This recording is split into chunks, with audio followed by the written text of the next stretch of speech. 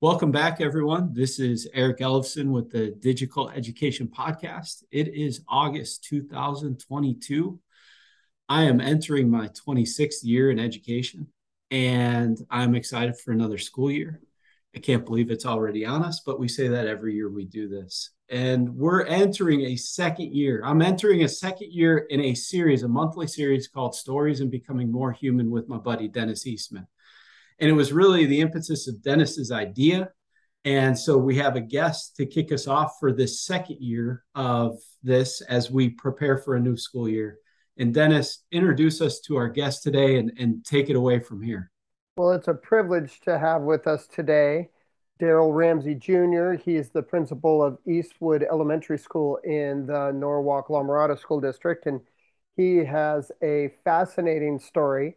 Has taught in both with younger levels, as young as TK and Kinder, and all the way up. He's getting ready to do some things in higher education, and we're excited to have him today. He's got a fantastic story. So, Daryl, can you just give us your quick flyover of how you got here?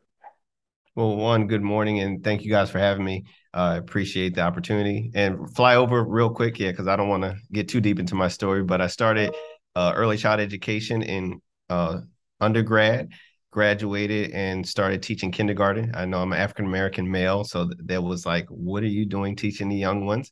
I did that 3 years in North Carolina. I felt the call of God to move back home and do some things in school, but also ministry. So I moved back to New Jersey, and I put that early childhood education degree to use and started teaching in preschool and TK.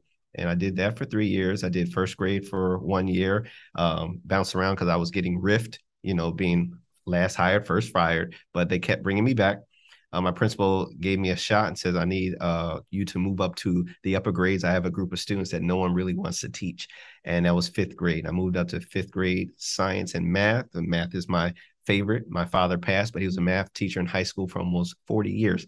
So that was the burning of my heart at that time. Did that for 3 years. Applied to become an instructional math coach for the middle school for 2 years. Got married, relocated to California. So here I am. I joined Norwalk La Mirada as a dean of students at Garden Hill Elementary. Did that for 2.5 years. And then an opening came up at Eastwood to be the principal. I applied, and I've been here since December 2018. Could not foresee COVID and school closure and distance learning and then back in person. But by the grace of God, here I am. Here I am. Well, it is phenomenal to have you with us. And in our conversation of stories of becoming more human, the real theme that we like to draw out is how students have impacted our lives as educators, not just the privilege we have of helping to hopefully Mhm. shape and direct the trajectory of their lives into productive humans, but also how they uh, wow, how they impact us and change our perspective on things. Mhm. So, Daryl, I'd love for you to start us off with um, you have anything in the course of your experience that you're saying, boy, that that changed me as a professional. That just changed. I was on this trajectory and things were great. I mean, we all love, Eric frequently says we love what we do Mhm. and we do what we love. And so, but interacting with people has a way of changing the way you do what you do. So, talk to us about that. Yeah, I can say I've worked with, like you kind of said in my intro, the younger students and then like the middle school and the high school now, trying to try on graduate or the post high school and secondary.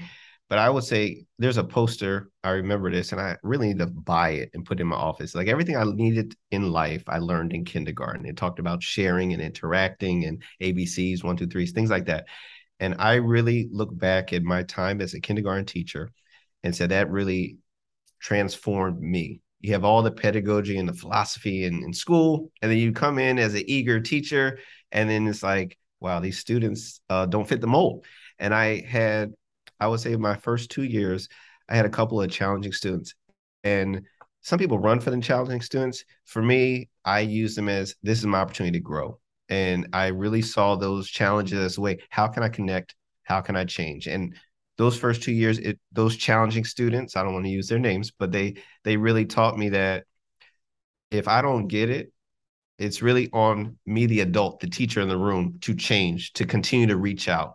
When they were behaviorally challenging, it was, to me, every day, look at him with fresh eyes, look at her as another opportunity to pour into her because she really needs that. And I think, 5 and 6 year olds, they still have so much innocence. And even though they may not be naughty sometimes or not be listening all the best, they come in every day like, I forgot yesterday. And for me, I said, how can I tap into that as an adult? If I can do that as an educator every day, see them not as what they didn't do yesterday or what they didn't do this morning, but what they could be, I would start to see myself different as an educator. And I never let go of that lesson. And then it started to evolve and change. And if I can fast forward a few years, when I took that fifth grade position, it really grieved my heart when the principal said, I have a class that no one wants to teach. It was a group of students that were pretty hard. And first thing I told her, I said, put me where you need me. But in the back of my head, I was relying on those lessons I learned in kindergarten where fresh eyes every day. They need someone to care. They need someone to love. They need someone to support. And I also prayed because as a human, there are days where I say, look, I'm fed up with you. But I had to rely on my faith and say, God, give me the patience for this one. Just like you have patience for me, let me have patience for them. And I I am very happy to look back on that fifth grade year, and those students achieved very well. Some students had not passed a state test in 2 years, third and fourth grade. They passed that year because they had a teacher that was willing to give them umpteen chances, that was supportive, that continued to say, look, I see good in you, and we're going to pull it out. And so I really look back to those years and say, I thought I was trying to fix kids that were on the wrong path, and they were actually molding me to be a better person. Daryl, that's incredible. I'm wondering, as you think about that, right? Belief, and we know this in education research, our belief as the educator in our students has such an impact on on their outcomes. Like, and in particular, I think it gets to what you're getting at is like when we have a belief in them, then we will change because we want to meet their needs. We want to get them to those places. And you even mentioned like sometimes that belief like disappeared or you had to recapture that. What are those things, right? Especially right now, that when you think about those lessons and as you prepare for a new school year as a principal and all these, how do you help people get back to that place of whether it's just kind of some ways of what we would say the normal student or the easy student or the typical student, but then also those difficult students or the students who've gone through traumatic experiences over the last 3 years or, whatever it might be. How do you help, like, what would be a couple tips of saying, hey, you know what, hold firm, regain, or connect back into that original belief that will change you? So one thing, and from a principal, I kind of project this to my staff a lot, is the belief, the mindset, the understanding that all these students are our students. Because a lot of times that's like the mind block that happens. Like this, you start segmenting and dividing. Okay, here's my high achievers, here's my mid, here's my low, here's my good behaviors.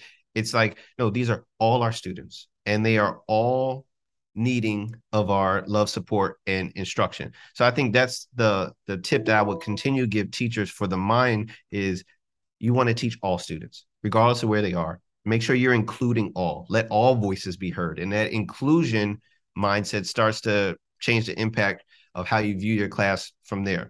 Then it gets into different strategies on, so how can we include them? If I know the student's been problematic, I want to make sure I put some positive compliments, things, encouragements early in the morning to kind of start the day. Or I might make it a point throughout the day to check in with that student, not on bad check-ins, but just say, hey, how's you doing? How you doing? How's it going? Any area you need support, and just really being the olive branch and extending the support if it's one-on-one, small group.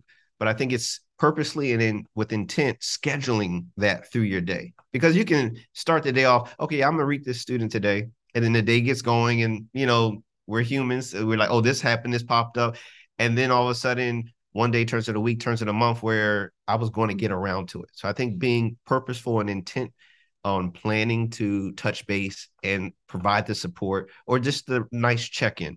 I think that's a practical way that you can kind of refresh and keep that, okay, every day is new. I got to reach these students and let me give them the support that they need.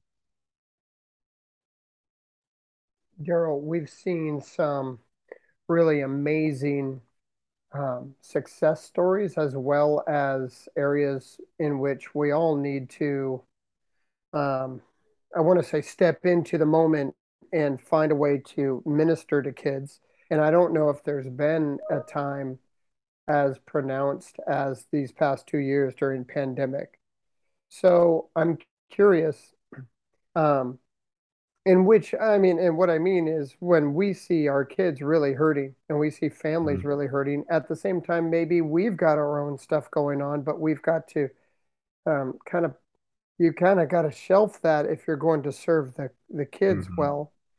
I'm curious, what are some things that you were able to accomplish at your school with your faculty toward your students, and how did your students respond when you saw what you were talking about, giving a new chance every day and reaching out? What are some things that you did to help students feel seen, known, and wanted Yeah. in So in you're talking your about during school? the COVID, like this last 2, 3 years? During Okay. COVID and now coming out of COVID, now we're Mhm. all back. Got you. When COVID first hit, and that was the question I asked myself in my quiet time. I said, when students look back at this time, will they feel that they were disconnected from school? Was I isolated? Did I do my own little silo world for a few years, or was I connected? And I could not control every classroom, but I could say at least they can say they're connected to their principal in their school. So I started reaching out using YouTube, using things that I knew the students were at, and created some cheesy, cringy things when I look back at it now. But just letting them do like riddles and like just say, hey, here's some announcements. Just want you to see my face and touch base so that there's a live contact with the school. And that evolved and changed into what we now call Eastwood TV, which is a YouTube channel where the students now run assemblies. They do interviews, they create little vignettes and things like that. And so we're really pleased to see where that has grown. But it started with me just saying, hey, let's make a point of contact. And I don't want students to feel like school was something that was a foreign thing because they were at home. Now, when they've come back, we have lessons like social emotional learning has taken really the forefront because a lot of students were disconnected. And I always tell parents and some of the teachers, if you really think about it, a child that was in kindergarten, they didn't really come back full force until second grade. So think of all the time that was lost in social development and understanding academics because you can't really teach writing online that like you can in person. And I think we had to really infuse lessons on personal relationships, sharing, communication, emotion management, feelings. And I have a support specialist that helps me, but I've done a lot of lessons in the classes. We've recorded lessons and posted them to the YouTube channel, and then we provided resources to the teachers. And it's interesting because that's the shift in education. Some teachers felt, oh, we just do reading, writing, arithmetic, the core.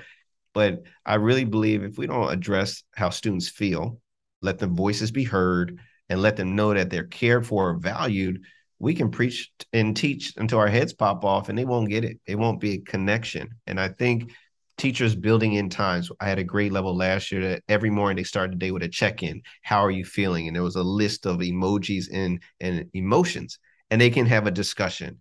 Or there was times in the day where you say, okay, how are you feeling? And again, it's not so much all feely, touchy feely, but it was, we really need to know where our students' minds are if we're trying to pour in instruction. And if they're bogged down with what's happening in home, parents aren't working, got to watch my little brother or sister, I don't get to join the sports team this year. That impacts their experience here at school. And I think we need to be sensitive and mindful of that. We've also built in some incentives. I play on the playground with them. So if it's basketball with me, handball with me, pizza lunch with me, things like that. I created some games like on Nearpod where they kind of play against me, just to be interactive. I wanted to be that type of principal. And I've taken that lead, and I had some staff that have followed me in doing their own little incentives and connection points. And I think those things have made instruction and learning and the whole educational experience much richer on this side coming out of COVID. And we continue to build on that. I don't want to be the principal that pushes it out and say, you must do it like this. I want to give the teachers the creativity to breathe, let their wings spread, and try what's best for their classes. And I'm supportive of that 100%. So Daryl, I want to ask a question because you're getting to some places that's really interesting because you talk about being that classroom teacher in the early years, kindergarten in particular, and how that impacted you, and then even just how you dealt with COVID, very much the connectivity, the opportunity, and then the creation for students. I had a conversation last night with a friend of mine who's a teacher, and I'm like, "Are you excited for the school year?" And they're like, I'm excited to get this next week of teacher induction and return to work over with and start working with the kids again. Mm-hmm. And I'm always like, and even when I was a teacher, I remember the fact that like that back to school week as a teacher was always some of the most miserable stuff. Like, Yeah. so even for you, as you think about returning to school and bringing your teachers back, and as a principal, getting excited for the us and for all our Mm-hmm. students and for this work that we get to do together, like, what are the ways that you even think about, like, as you talk about some of that stuff that you do and, you cultivate that work with your teachers and you do that, like, what would be a couple tips even in this week of return to school that's like, hey, yeah, there's a better way to do this return to school with the adults so Mm-hmm. that then you can do the return to school and the school year really well with the kids. Sure. So I have a mentor that I work with. I love, shameless plug, Jan Zaki, Dr. Zaki. If you're out there listening, I love you. But what she has done, I run ideas by her, and she kind of says, well, let's tweak this. And so this year we were discussing that exact thing. The return to school is so much inundated of PD and, crammed into like 2 days. And then I remember back as a teacher, if I'm being honest, and you guys don't fire me, but it was like I crammed all that in, and I didn't really apply it because I didn't get to digest it properly. I went back to my classroom. I prepared for the students, and it was like, oh yeah, that PD that we revisited, that's forgotten. And so I realized as a principal, I've always wanted to hold on to that too. So I learned from students. I also learned from when I was a teacher and had some admins over me.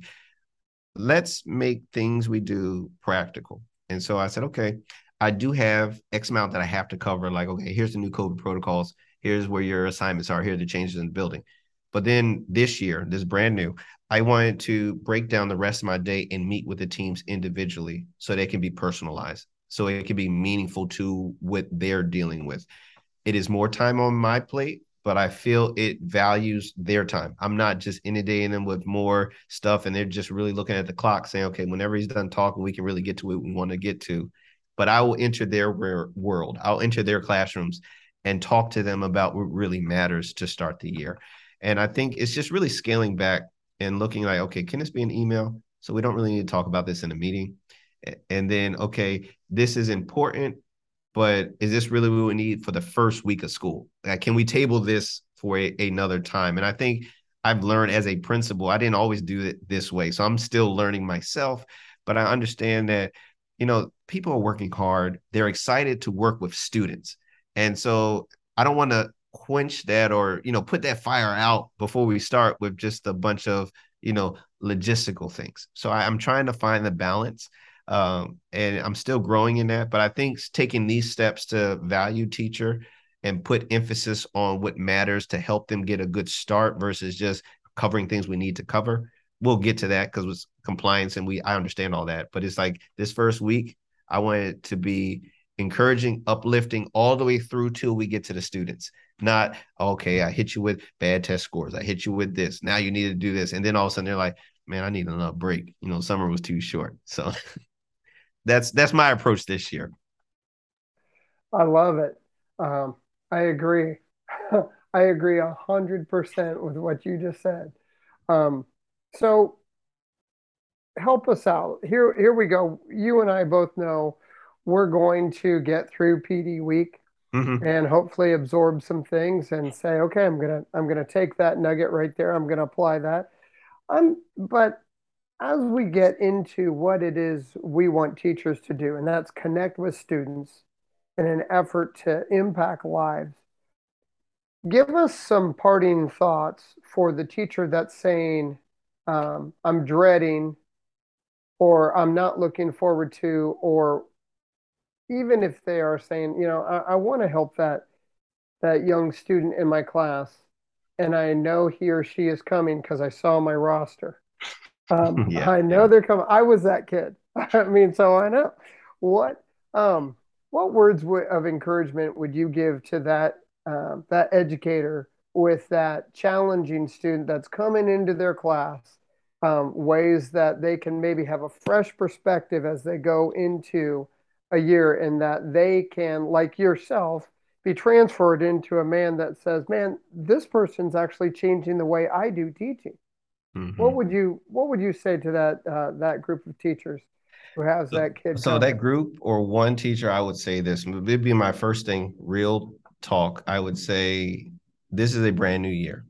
Every year could be different. And I would challenge them and say, can you be the teacher that marks the trajectory or change in this child's life? And it's a friendly challenge to say, because we all enter education because we want to impact lives. So then if this is a challenge, I could be the teacher that they remember for the rest of their life that said, school changed because of that. I said, so I would say, could that be? Let's think of it in that way. And then I would offer them as an administrator my full support. I said, I understand the student and they have real needs. Okay. I'm not going to discredit their past. So I'm not going to act like they're an angel when they might be, have some dark days. So know that you have my support and strategies and trying to help meet the student and bring them along. Because I think that's another thing that some educators feel is it's left all up to them and they're trying to drag this heavy weight. And then when they get tired of dragging it, they just drop it because there's no one else pulling with them. And so I want to encourage them that I'd be there to walk with them day in and day out and that they can hold me to it. I think that was another thing, following through. We get promises, but I'm one to say, let me be a man of my word. And if I don't, hold me to it. And so I think if they see me being that type of example and then they see the challenge underneath, now you're getting impacted to change from both sides. I got a leader that's doing something, so let me mimic and follow my leader, but also I'm now looking at this challenging student in a new way, and it's maybe changing how I view students. And I think it's double bang for our buck moving forward for that teacher or that group of teachers. Daryl, this is amazing. Thank you for blessing, Dennis and I, in this process. Best of luck and all the blessings that come with the start of a school year for you as a principal and for your school community. But mostly, thank you. Thank you for spending this time and providing us your story, a little bit of your story and your experiences, and just this encouragement and wisdom that you've gained over the years. Thank you, Daryl. Thank you for having me, guys.